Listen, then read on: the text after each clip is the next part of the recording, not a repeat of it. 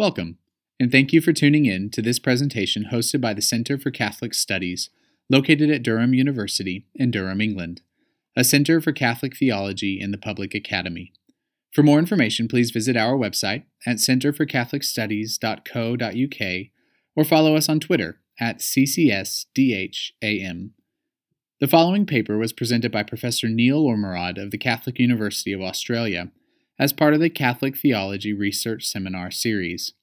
The paper is entitled How the Trinitarian God Acts in Creation, Augustine, Aquinas, and Lonergan. So the Trinity is the central mystery of our Christian faith. The New Testament is suffused with a Trinitarian imagination, which carries through into the early liturgies and prayers of the emerging church, culminating in the Trinitarian controversies and their resolution in the creeds of Nicaea and Constantinople. The Nicene-Constantinople Creed has been a touchstone of Trinitarian orthodoxy in both East and West ever since, despite our disagreements over the Filioque. Given the centrality of this belief, the theological issue in the spirit of faith-seeking understanding is how are we to understand what we hold to be true in faith?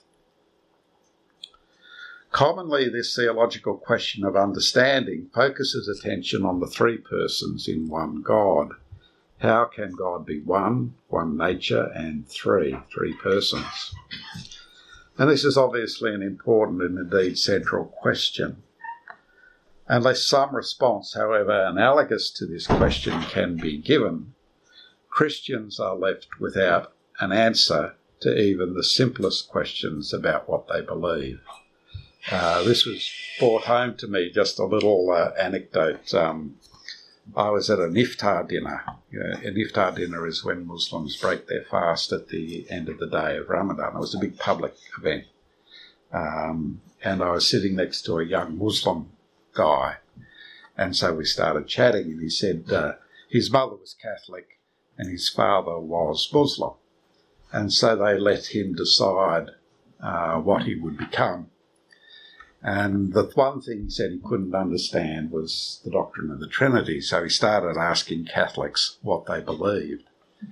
Well, you can imagine what the outcome of that was. He said he even asked a bishop and got nowhere. So he thought, if Catholics don't know what they believe, why should he believe it? And he became a Muslim. So that's belief which is mere words without understanding. However, there is another not unrelated issue hidden in the Creed. How can this God, who is three in one, act in human history? Already in the Creed we read that, quote, for us and for our salvation, he, the Son, came down from heaven and by the Holy Spirit was incarnate in the Virgin Mary, and that the Spirit has spoken through the prophets. These assertions seem to indicate specific engagements by the Son and Spirit in the economy of salvation. Put simply, it is the Son who is incarnate in Jesus of Nazareth, not the Father or the Spirit. How can this be? This question is made more complicated because of a theological axiom to the effect that all works ad extra, that is, not internal to the Trinity itself, are the works of the one God, Father, Son, and Spirit without distinction. This axiom, which goes back to Augustine, was reaffirmed by Pius XII in Mystici Corporis Christi. Let all hold this as certain truth, that all these activities ad extra are common to the most blessed Trinity, insofar as they have God as supreme efficient cause. Read blindly, this axiom would threaten to rob us of what we explicitly affirm.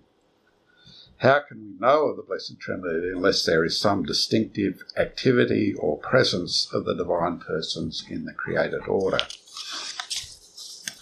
And so we're left with a theological problem. On the one hand, we want to affirm the distinctive activities of at least the Son and the Spirit within the created order. On the other hand, there are strict limits about how we might conceive of such activities as occurring. What I propose to consider here is what what can be called a genetic sequence of theological attempts to address this problem. The first attempt is none other than Augustine himself in his profound work De Trinitate. Augustine grasped the issue but finds no clear resolution. We then move to Aquinas, who provides a theologically solid response through his linkage of the two divine processions and the two missions. We then consider the contribution of Bernard Lonergan, who generalises the construct used by Aquinas to a consideration of the four Trinitarian relations and four created participations in the divine nature, what has come to be called the four-point hypothesis. It's not a great name, but we're stuck with it at present. I shall conclude with some observations about how this approach might impact on our understanding of Jesus as the one in whom the fullness of divinity dwells. So, Augustine and divine relationality.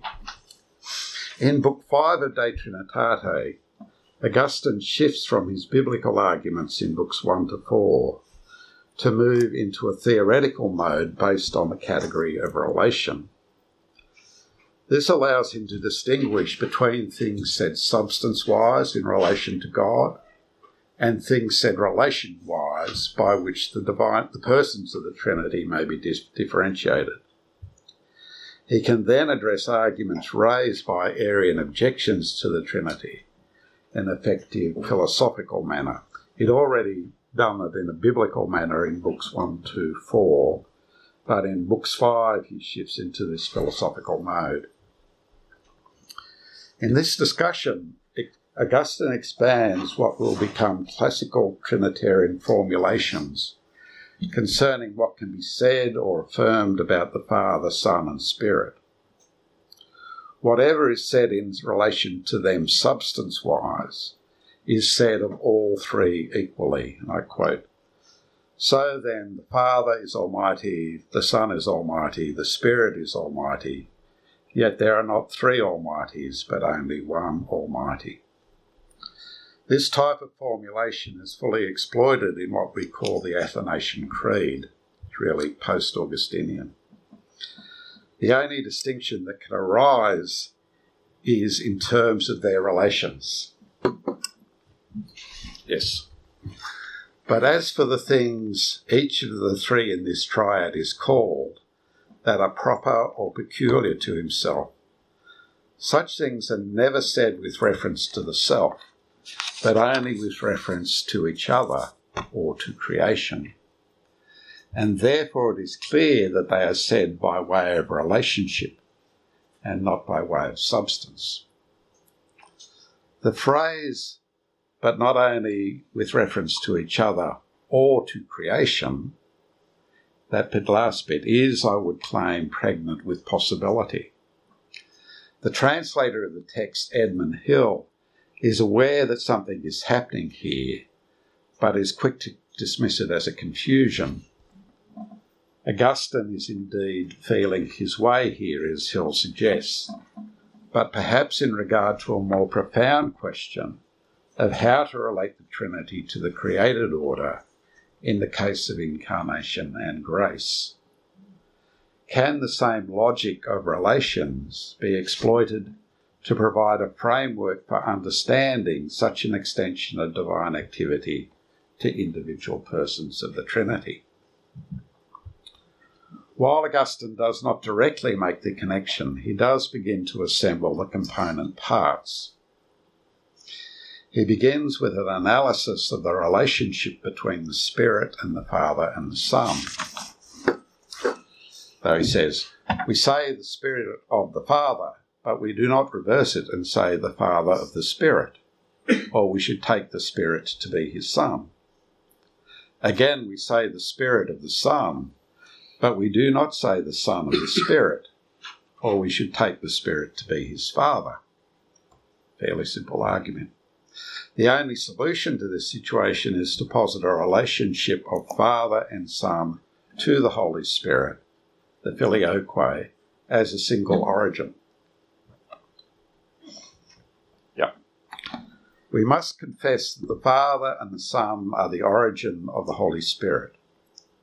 Not two origins, but just as the Father and the Son are one God, and with reference to creation, one Creator and one Lord, so with reference to the Holy Spirit, they are one origin. But with reference to the creation, Father and Son and Holy Spirit are one origin, just as they are one Creator and one Lord.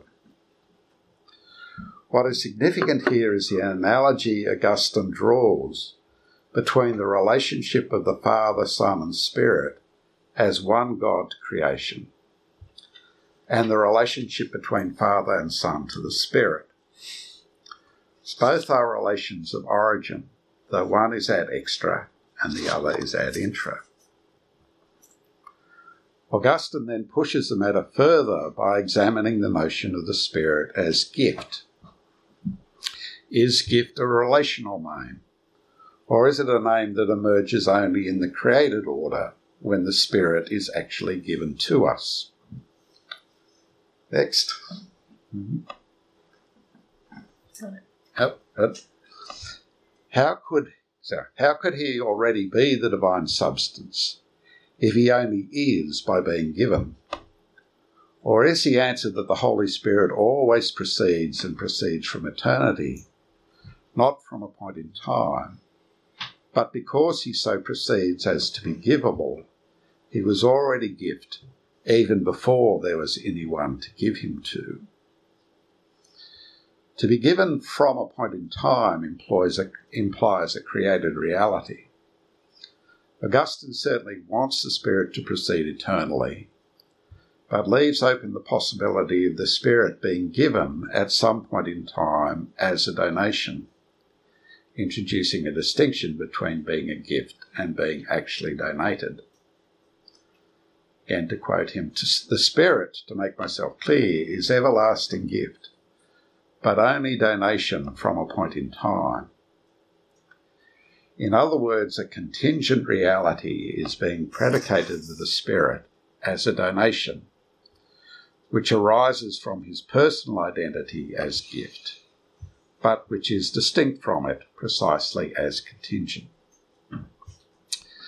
Now, this leads Augustine immediately into a discussion of the more general question of the relationship between God and creation. So he moves from the Trinitarian question to the more general question of how does God relate to the created order, and how contingent realities can be predicated of God.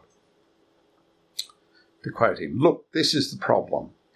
He cannot be everlasting Lord, or we would be compelled to say that creation is everlasting, because he would only be everlasting Lord if creation were everlastingly serving him." The discussion which now follows is a classical exposition of the issue of contingent predication. Thus, when God is called something with reference to creation, while indeed he begins to be called it in time, we should understand that this does not involve anything happening to God's own substance, but only to the created thing to which the relationship predicated of him refers. So it is clear that anything that can be said about God in time, which was not said about him before, is said by way of relationship, and not yet by way of a modification of God, as though something has modified him. Now, Book 5 ends here rather abruptly and somewhat incomplete, in my opinion. Augustine has introduced the distinction between the Spirit as gift and the Spirit as donation. He has explored the notion of contingent predication to conclude that any contingent predication of God to the created order is by way of relationship. All that is needed is to bring the Spirit's relation to the Father and the Son into the ambit of contingent predication, to say that this relation is something like the way in which we can speak of the Spirit as donation through a form of contingent predication. So a relation based not just on the creator-creature relation, but in some sense analogous to the relationship of Father and Son to the Spirit. So this is a step he does not take. And so we move to Aquinas and Summa Theologiae. The one who does take this step is Thomas Aquinas. In his account of the Trinitarian missions, in 8 articles, Aquinas explores what can truly be said about the various persons in relation to the divine missions of Son and Spirit. He begins by spelling out the ways in which a divine person can be sent. This mission has a double aspect. Thus, the mission of a divine person is a fitting thing, as meaning in one way the procession of origin from the sender, and as meaning a new way of existing in another. Thus, the Father is said to be sent, the Son is said to be sent by the Father into the world, inasmuch as he began to exist visibly in the world by taking our nature. This new way of existing in another is a contingent reality precisely because it is in a creature. But this new way of being is related in some sense to the procession of origin from the sender. Mission and procession are related through a contingent reality. This is spelt out more clearly in another article where he asks whether the mission is whether the mission is eternal or only temporal. Here Aquinas comes to the important conclusion. Mission signifies not only procession from the principle, but also determines the temporal term of the procession. Hence, mission is only temporal, or we may say that it includes the eternal procession, with the addition of a temporal effect. For the relation of a divine person to his principle must be eternal. Hence, a procession may be called a twin procession, eternal and temporal. Not that there is a double relation to the principle, but a double term of the procession, one temporal and one eternal. You can see here a position which is very similar to von Balthasar, because von Balthasar identifies the mission with the procession. But if you hold that strictly, you end up in a modalist position, because if you have no creation, then you have no mission. You have no mission, you have no procession. And you end up with just a monotheistic God. Where Aquinas differs is by saying, yes, it is, the mission is the procession plus a created term. So, and that created term is contingent, not necessary. And so the mission comprises the procession with the addition of a temporal effect or created term. This created term places the recipient in the same relationship to its origin as does the term of the procession in relation to its origin. It's a double term. Through this created term, the divine person is genuinely sent into the created order. Now, Aquinas immediately goes on to specify this process in terms of sanctifying grace and the indwelling of the Holy Spirit. Again, we are said to possess only what we can freely use or enjoy, and to have the power of enjoying the divine person can only be according to sanctifying grace. And yet the Holy Ghost is possessed by man and dwells within him in the very gift itself of sanctifying grace. Hence the Holy Ghost himself is given and sent. Though it's not explicit in the text, the Spirit proceeds by active spiration. He is breathed by the Father and the Son. And for the Spirit to be given and sent, there needs to be a created term in the grace person, which in some sense imitates the uncreated term of active spiration, the Holy Spirit. This extends the ways in which a creature imitates God as the exemplary cause of all creation through their natural act of being, into the supernatural order whereby the temporal term in the supernaturally elevated subject imitates the term of the intradivine relation of active spiration. Just as God is not changed in the relation of created creature, neither is the Spirit changed through the creation of this new relation. But the creature is radically changed through the presence of the Spirit existing in a new way within us. In doing this, Aquinas takes a step that Augustine did not. The pieces were all there in De Trinitate, but they were not combined. It took a more ordered presentation driven by a stronger systematic exigence to arrive at the place where Aquinas could stand. Of course, the account does not end there. There are other aspects to deal with. While we've already seen reference above to the sending of the Son, this is not dealt with in detail until much later in the Summa. So in the third part of the Summa, Aquinas spends a number of questions considering the nature of the Incarnation and its necessity.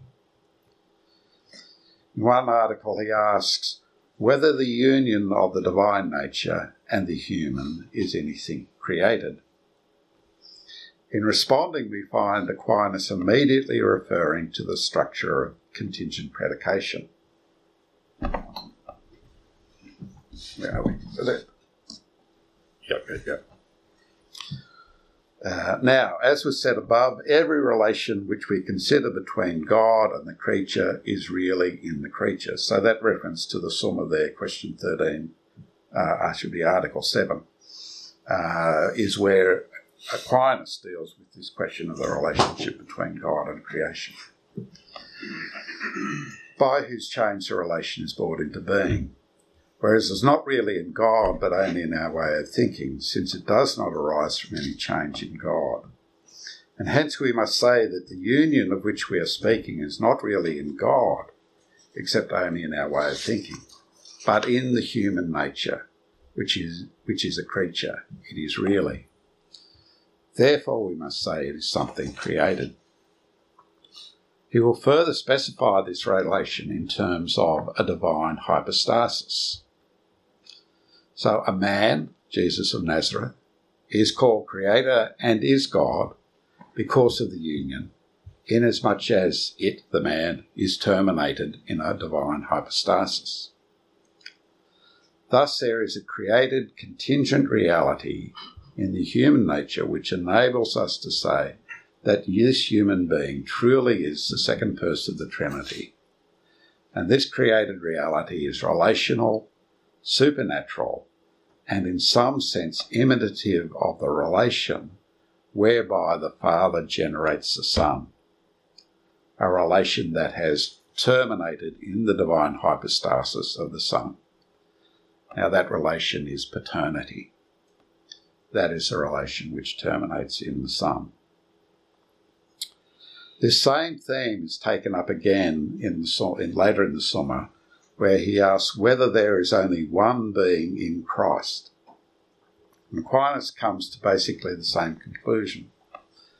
And thus, since the human nature is united to the Son of God, hypostatically or personally, as was said above, and not accidentally, it follows that by the human nature there accrued to him no new personal being, but only a new relation of a pre-existing personal being to the human nature, in such a way that the person is said to subsist not merely in the divine, but also in the human nature. What occurs in the Incarnation is a creation of, quote, a new relation of a pre-existing personal being to the human nature, which occurs in such a way that the person is said to subsist not merely in the divine, but also in the divine nature. Now, if pushed, we could refer to the term of this relation as what's called the secondary act of existence that constitutes Jesus as existing as the Son of God. Aquinas doesn't use that expression in the Summa, but he does refer to it in another piece that he wrote on the hypostatic union, which was written just after this. So it represents a further development, specifying what's going on here. So it's a metaphysical term, the act of existence or the act of being that constitutes Jesus as the Son of God.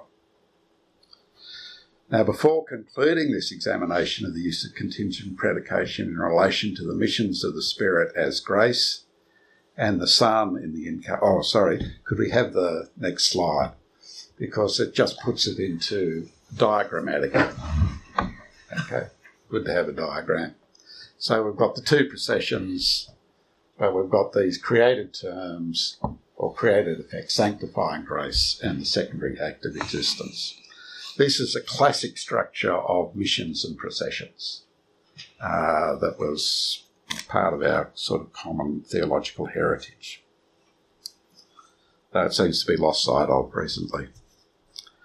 Now, before concluding this examination of the use of contingent predication, it's worth examining another instance where Aquinas does not use the same framework, but potentially could have done so. This is an important example because of its ongoing implications for contemporary theologians. It concerns Aquinas' handling of the metaphysics of the beatific vision. Now, this is a very difficult and controverted topic.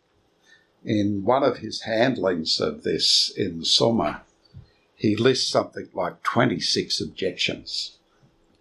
This is, I think, no other article has anywhere near this number of objections, and he quotes about 13 authorities. So it's clearly something that is a difficult topic. The solution arrived at posits the divine essence as in some sense acting as the form in relation to our intellect. But when any created intellect sees the essence of God itself becomes the intelligible form of the intellect. Hence it is necessary that some supernatural disposition should be added to the intellect in order that it may be raised up to such a great and sublime height. In the Theological Lexicon of Karl Rahner, this analysis gives rise to the notion of quasi-formal causality. The divine essence acts as if, quasi, it is united to the intellect, so that it sees the divine essence in itself. Rahner then uses this construct as a template for his discussion of grace and incarnation. As the article goes on to note, the supernatural disposition is a created light, the light of glory, which is necessary to see the essence of God, not in order to make the essence of God intelligible, but in order to enable the intellect to understand in the same way as a habit makes a power able to act. Now, what is missing here, I would contend, is the same logic that Aquinas has used in relation to sanctifying grace and incarnation. In both these cases, there is a contingent reality predicated to divinity as Son and Spirit, which is a relational reality that in some sense imitates the processions of Son and Spirit. Now, regarding the beatific vision, we again have a created reality in the intellect of the Blessed, the light of glory. As a created reality in us, it can only be a relational reality in God, for, to quote Augustine, everything that can be said about God in time, which was not said about him before, is said by way of a relationship. Either this relationship is to the divine essence alone, in which case we have simply the creature-creator relationship, which does not attain God as Trinitarian, or it is an entry into a relational reality of the persons of the Trinity in some way yet to be specified. This would allow a properly Trinitarian account of the beatific vision, and this is the direction Lonergan takes. Now, just to recap there, what Rana has done is move from a non-Trinitarian account of the beatific vision to try and to use the construct of that to then try and understand the Trinitarian relations of the two processions. And what we're going to do is move in the other way. So we're going to use the sort of construct that Aquinas used for the processions in order to say something about the beatific vision. So we're moving now into the beginnings of the sort of thing that Lonergan is doing, though he doesn't necessarily do it this way, but I think this illuminates the issue. The question we can now pose is, what if Rana had moved in the opposite direction, moving not from the beatific vision to the missions, but from the missions to the beatific vision? What would this look like? Could we then have a Trinitarian account of the beatific vision? Now, the traditional scholastic account of the beatific vision seeks to address a question of how to understand the biblical witness that we shall see God face to face, taken to mean without the mediation of any creature, and so know as fully as we are known. How then can our finite consciousness apprehend God? The scholastic response is that the human nature cannot do this unaided, and so requires the light of glory, a supernatural elevation of our humanity, which empowers us to truly participate in the divine essence. Now, this light of glory is a created reality, something in us. At the same time, it is strictly supernatural. Can we relate it to a divine person? We might, for example, think of the light of glory then as a further instance of the missions of the Son and the Spirit. Rana, for example, thinks of the beatific vision as the completion of the life of grace. Is there an alternative? For an example, might we want to bring the Father into our account of the beatific vision? If we want to do this, something more is needed. This something more could be to generalise the structure Aquinas has given us. What makes Aquinas' structure work is the conjunction of procession with a created term of the procession to constitute the mission. However, each procession specifies two distinct relations. If we take the procession of the Son from the Father, we have two relations, Father to Son and Son to Father. They're just the obverse of one another. What if we would generalise Aquinas' structure by considering not processions, but relations conjoined with a created term? Then we might consider the light of glory not in terms of the processions, but as an instance of a relation that terminates in the Father. The light of glory could be thought of as a created participation in the relation from the Son to the Father. This is not a mission, because the Son does not send the Father, but it is the presence of the Father through this form of participation in a Trinitarian relation. So that's that in diagrammatic form. Now, scholastic theology is very familiar with the notion of four Trinitarian relations that arise from the processions. Traditionally, these have been called paternity, Father to Son, filiation, Son to Father, active spiration, Father and Son to Spirit, and passive spiration, Spirit to Son and Father. So really the four relations are just the two processions and their obverse. This means we now have four possible ways of participating in the Trinitarian relations, two of which we already know through the two missions as incarnation and grace. The other two add something new. And we're now in a position to spell out the final hypothesis, indeed what we call the four-point hypothesis, whereby Lonergan states his conclusions linking the four relations to four created participations in the divine nature. and excuse the long quote. This is it in all its glory. First, then, there are 4 real divine relations, really identical with the divine substance. And therefore, there are 4 very special modes that ground the external limitation of the divine substance. These are these created terms. Next, there are 4 absolutely supernatural realities which are never found uninformed, namely the secondary active existence of the incarnation, sanctifying grace, the habit of charity, and the light of glory. You have to, all this of course is all thoroughly scholastic language, and it's a barrier to getting through to that. It would not be inappropriate, therefore, to say that the secondary active existence of the incarnation is a created participation of paternity. Why paternity? Because that's a relation that terminates in the Son, and so has a special relation to the Son. That sanctifying grace is a participation of active spiration, and so has a special relation to the Holy Spirit, the indwelling of the Holy Spirit. The habit of charity is a participation of passive spiration, and so has a special relation to the Father and the Son. And the light of glory is a participation of sonship, and so in a most perfect way brings the children of adoption back to the Father.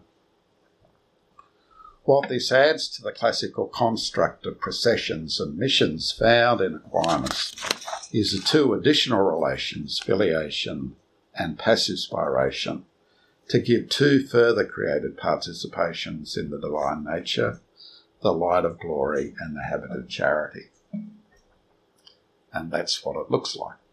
So it's really just what we had before, only we've added in 2 extra created terms, or the 2 extra created relations, 2 extra Trinitarian relations. People say it's so complicated, and I say, well, really it's just going from 2 to 4. Mathematically, it's not a big leap. Now, I'm not suggesting that Lonergan followed the type of argument I spelled out here. In fact, we know very little of the origins of this in Lonergan's thought. There is a shift, though I think there is a shift in his earlier language of created communications of the divine nature to that of created participations in the divine nature, which I think help facilitate his expansion of the schema. The communications, there are only 2 communications, and they are the 2 processions and the 2 missions. But this expansion in the language of participations helped, I think. We have an earlier version. He wrote a work on grace where he has an earlier version of this, not quite the same as his final version. And he does some tinkering with it with his works in Christology, which were prior to this. And he never developed it further past this present reference, since he moved from these strictly theological concerns to more methodological ones, and then on to questions in economics. An interesting case of what if. Now, just to give you some feel of how this pans out when it's actually applied to something, I want to have a look now at what this looks like when we look at Christology. So there are many directions in which we take this construct that are theologically fruitful. I'd note in particular Robert Doran's linkage of these 4 created participations with grace and the 3 theological virtues, faith, hope and charity.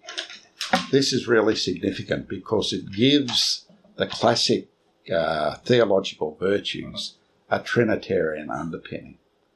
As far as I know, that's just never been done, and I think it's really significant and allows us to formulate what I call a non-communio Trinitarian ecclesiology, grounded in grace and lived out in faith, hope and charity. So this is important, as I say, it gives these central virtues. It actually elevates these theological virtues and gives them a new significance. But tonight I want to move into another direction, which is a Christological direction. And we'll begin with the observation, perhaps not uncontroversial, that each of these 4 created participations in the divine life that Lonergan speaks of occurs in the person of Jesus Christ. So let me spell this out. First, there is a relation of paternity which terminates in the Son. The created term of this relation allows us to say that Jesus is the second person of the Trinity, that this is his personal identity or who he is. This is a basic mystery of the Incarnation affirmed at the Council of Chalcedon about the personal identity of Jesus. Second, there is a relation of filiation which terminates in the Father. This would mean that Jesus enjoys the light of glory. Now, according to long tradition, and with some degree of magisterial authority, Jesus enjoys the beatific vision during his earthly sojourn. Lonergan's work posits an intrinsic connection here between his identity as Son and his enjoyment of the beatific vision. It also means that Jesus has a unique revelatory role that arises from this. Now, while there has been some significant theological discussion and disagreement about whether Jesus actually did enjoy the beatific vision during his lifetime, clearly Lonergan certainly held it as real, while dispelling certain misconceptions about what this vision might consist in. Now, these two themes of Jesus' personal identity as the second person of the Trinity and his enjoyment of the beatific vision occupied a good deal of what might be called classical Christology in scholastic mode. However, what the four-point hypothesis reveals is that this is only half a Christology, since it omits a specifically pneumatological aspect from consideration. For example, according to Aquinas, Jesus also enjoys and requires sanctifying grace, which is the presence of the Spirit.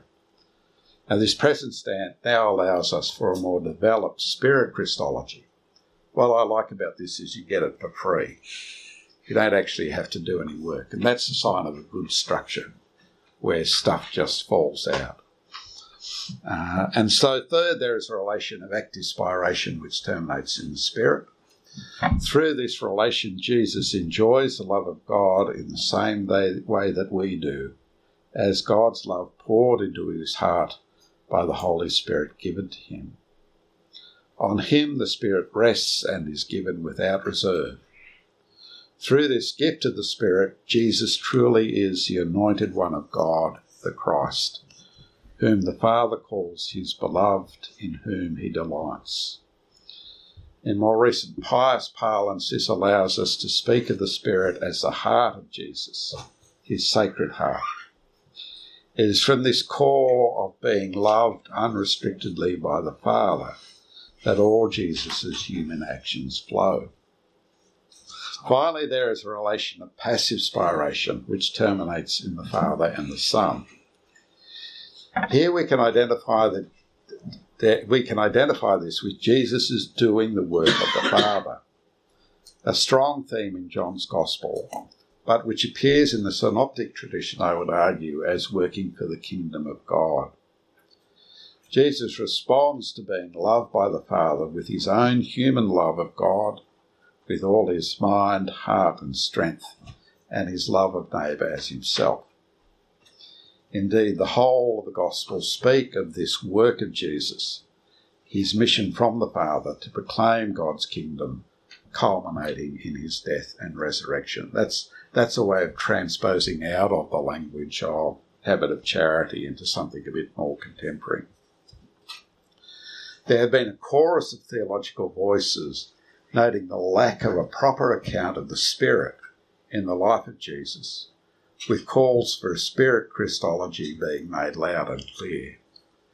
Some who have responded to these calls have done so by significantly modifying their Trinitarian theologies, or even dismissing the Trinity itself. So Roger Haight's work on spirit Christology just misses the boat altogether. An approach to Christology through Lonergan's four-point hypothesis allows us to respond to those calls in a manner which is entirely constant with both doctrinal and systematic traditions, by generalising a construct based on 2 processions and missions to one involving 4 Trinitarian relations and corresponding created participations in the divine nature. So this involves an extension of the tradition rather than its modification. Now let me just conclude with some comments about where this stands in the Lonergan corpus.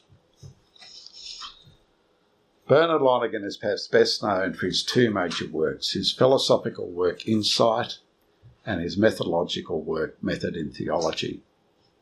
Yet for a considerable part of his career, Lonergan worked at the Gregorian University, teaching courses in Trinity and Christology, labouring under what he later called impossible conditions. Cry of professors everywhere. In the course of this work, he developed some profound theological terms which have now been made available in English translation through the publication of his collected works. What we have considered this evening is one of his most original contributions, going beyond his master Aquinas to make his own mark in the discipline of systematic theology. It is a development rich in possibilities, as both Robert Doran and I have attempted to demonstrate in various, this is just a graphic, in various works and publications. However, these were developments that Lonergan himself never investigated, so he never took this up. Increasingly, his thought turned to methodological issues, resulting in the publication of Method in Theology. He looked back at the theological styles of his theological manuals as a relic from the past, not congruent with the direction he thought theology should take into the future. With the publication of Method, and spurred on by the challenge of liberation theology, his intellectual energy turned to questions in economics, taking up work he had undertaken in his spare time in the 1940s. Few people know that 2 of the volumes in Lonergan's collected works are specialist works in economics. Apart from a few cursory comments in various essays, Lonergan did not return to these profound and difficult questions in Trinity and Christology. And while we may regret this decision, it has left the field open for others, such as myself, to unpack some of the riches in his work in systematic theology.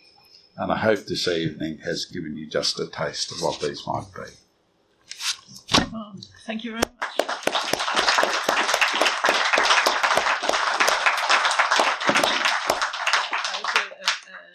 A very magisterial paper or lecture in which you showed us a movement in the history of thought, and within Lonergan's thought, and then within Trinitarian thought, and on every one of those levels. That was very interesting, provocative contribution. So I'm sure there will be plenty of questions.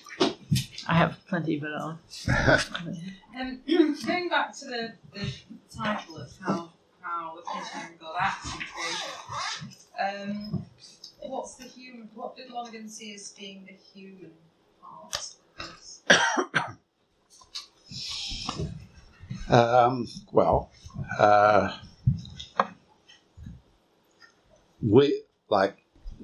What he's getting at here is these created participations are significant modifications of our human living.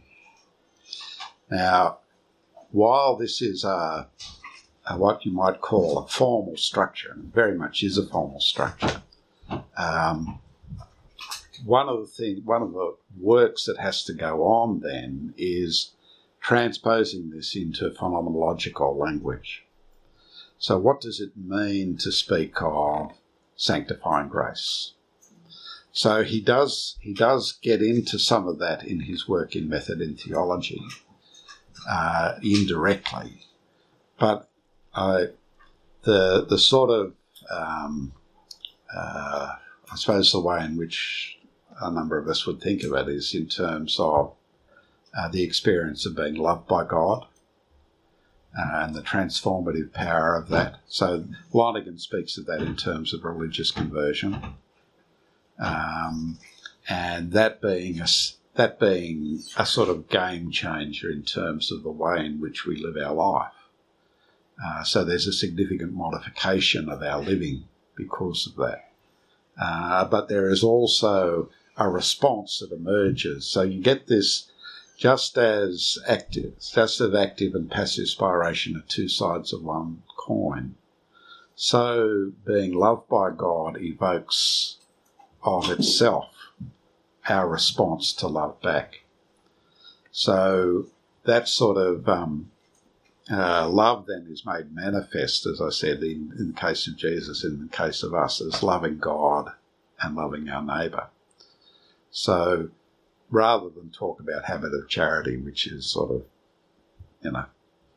language that doesn't really take us anywhere, I think we need a sort of phenomenology of interiority of what these terms actually do. The one that's really difficult that Bob Doran has been working on is this so-called secondary act of existence, because we don't have any access to that because it's in Jesus. We can talk about our experience of grace, but we can't talk about what that might mean. It's more difficult to talk about it. Bob talks about it as a mission consciousness in Jesus. I'm still puzzled. I think part of the difficulty here is that when we talk about that metaphysical term, secondary act of existence, we tend to think of it as a sort of already out there now thing, like you've got an act of existence now. Well, no, your act of existence began when you were conceived and will continue for all eternity. So that act of existence has an arc, which is your totality. And the sort of category that Lonergan uses for that is incarnate meaning. It's the meaning of a whole life.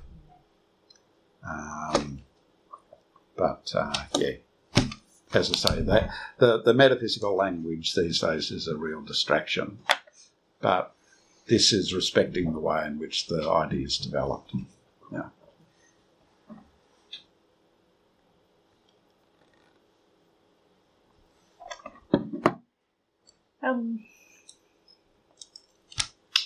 So while others are thinking of their questions, one would be: is there something troubling about one of the four relations understood in relation to creation is related to the incarnation only? And then all of the four you're saying can be played out in Christology. Yeah. And I feel there's something disturbing there. What about us, do you mean? Or?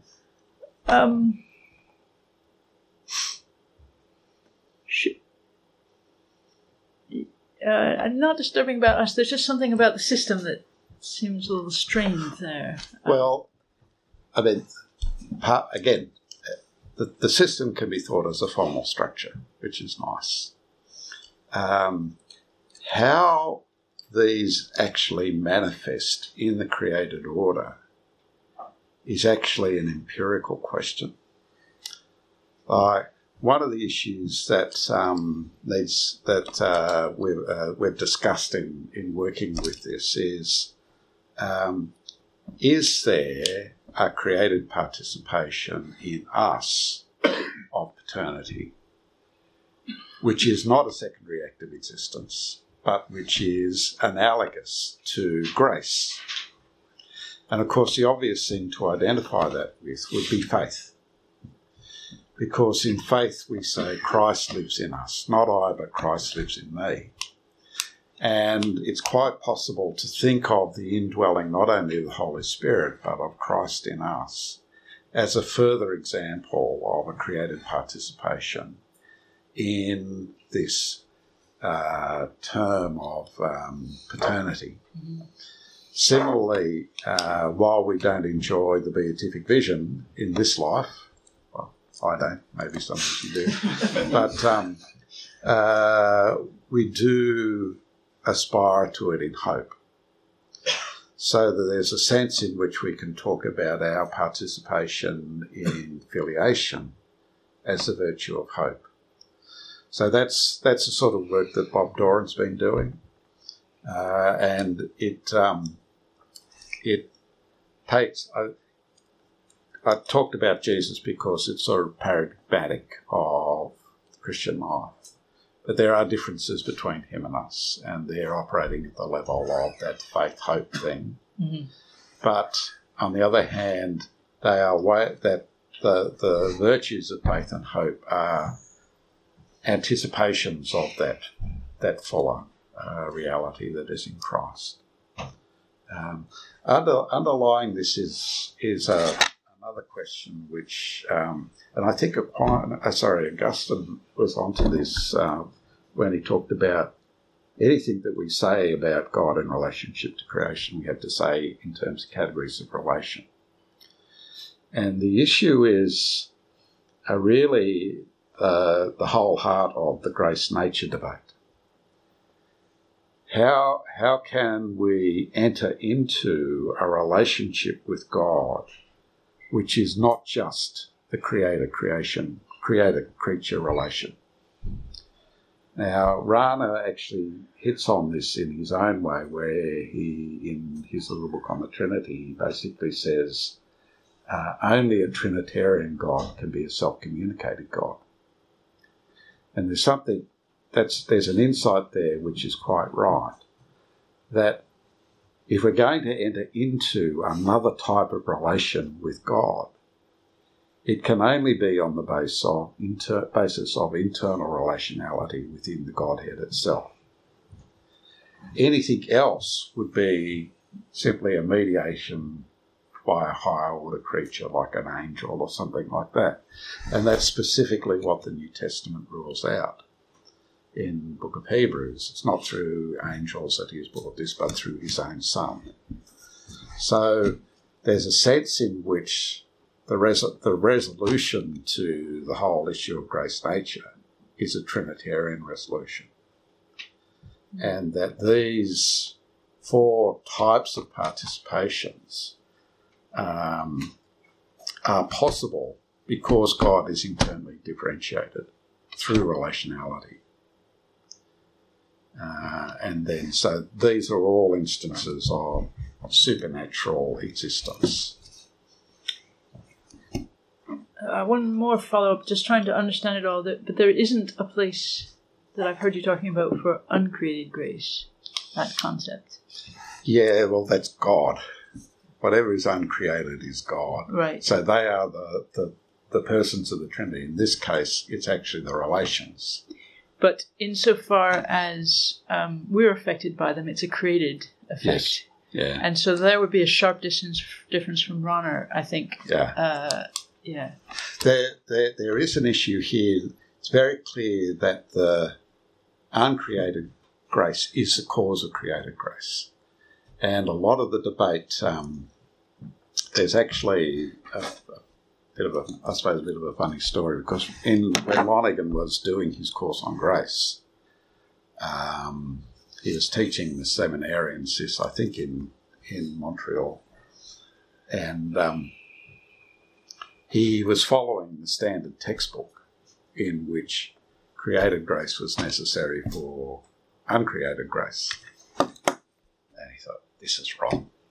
This has got to be wrong. So you love these sort of students. He just walked into class and said, I'm suspending class for a couple of weeks until I sort this out. And so he just cancelled his classes. And he worked on it and came back in 2 or 3 weeks and said, right, now we can go. So it's very clear that created grace uncreated grace is a cause. There's no dependence on God on this created grace. It is the term Lonergan uses. It's a subsequent condition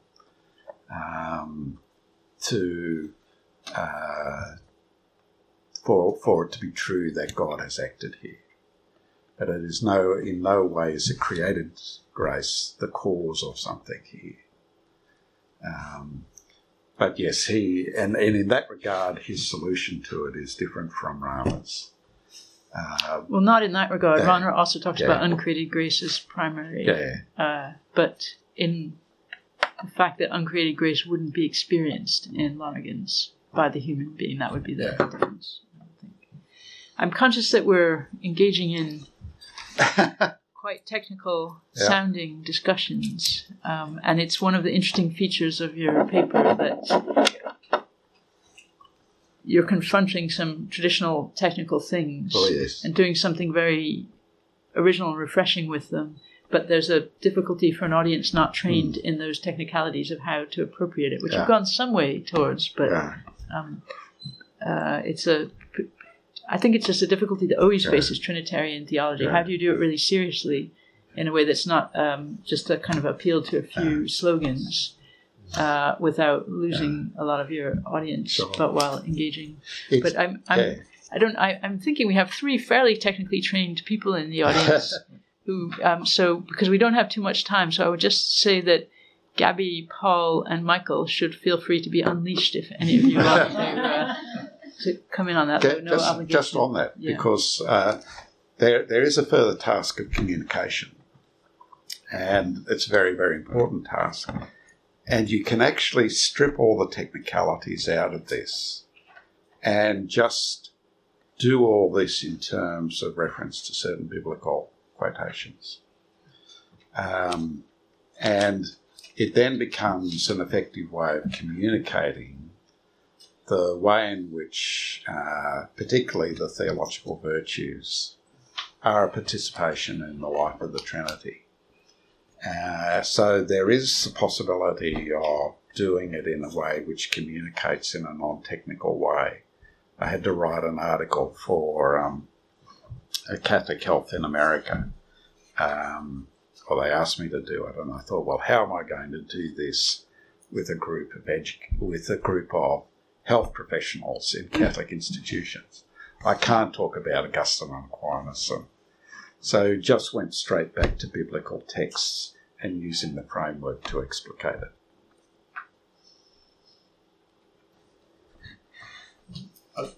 Rather than getting too technical, I think I'm interested in going back to the question you were addressing earlier around this being very technical and scholastic and not having a sort of developed phenomenological. Yeah.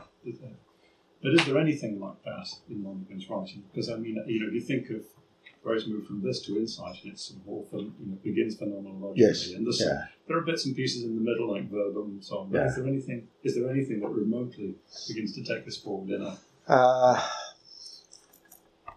He never refers back to this stuff, never.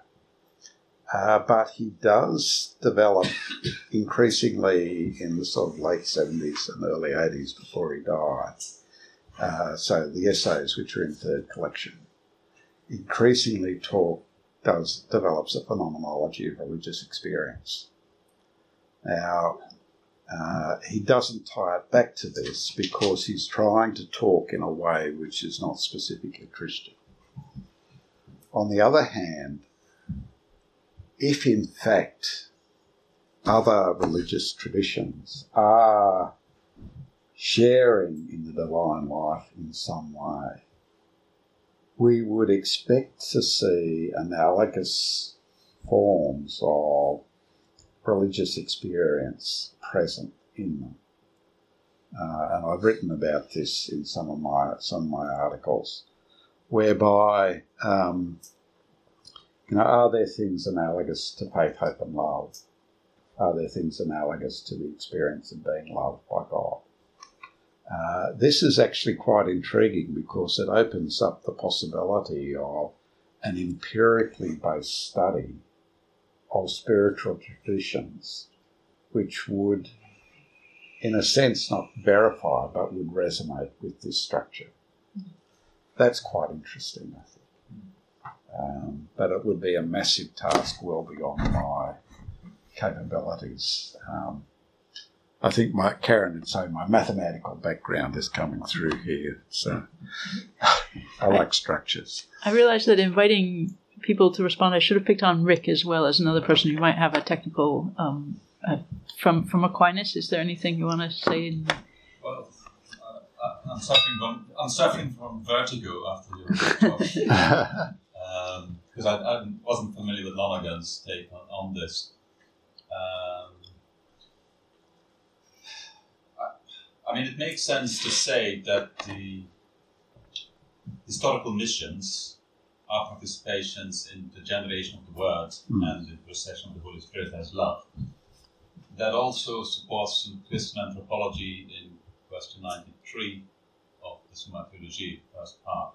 We've been made in the image of God because we can know and love God, even in the afterlife. So all of that makes sense. But the arrows that are going the other way seem to go against the grain, so to speak, going against the cul-de-sac, so to speak. And I'm not comfortable with that. I know I'm not putting it very correctly, or it's only an intuition. There's something going against the grain of receiving the word, not just in the incarnation, but also in the indwelling of the soul, which needs to be mentioned, as well as the Holy Spirit. So I wonder, what does this mean for our understanding of the human person in terms of knowing and loving God?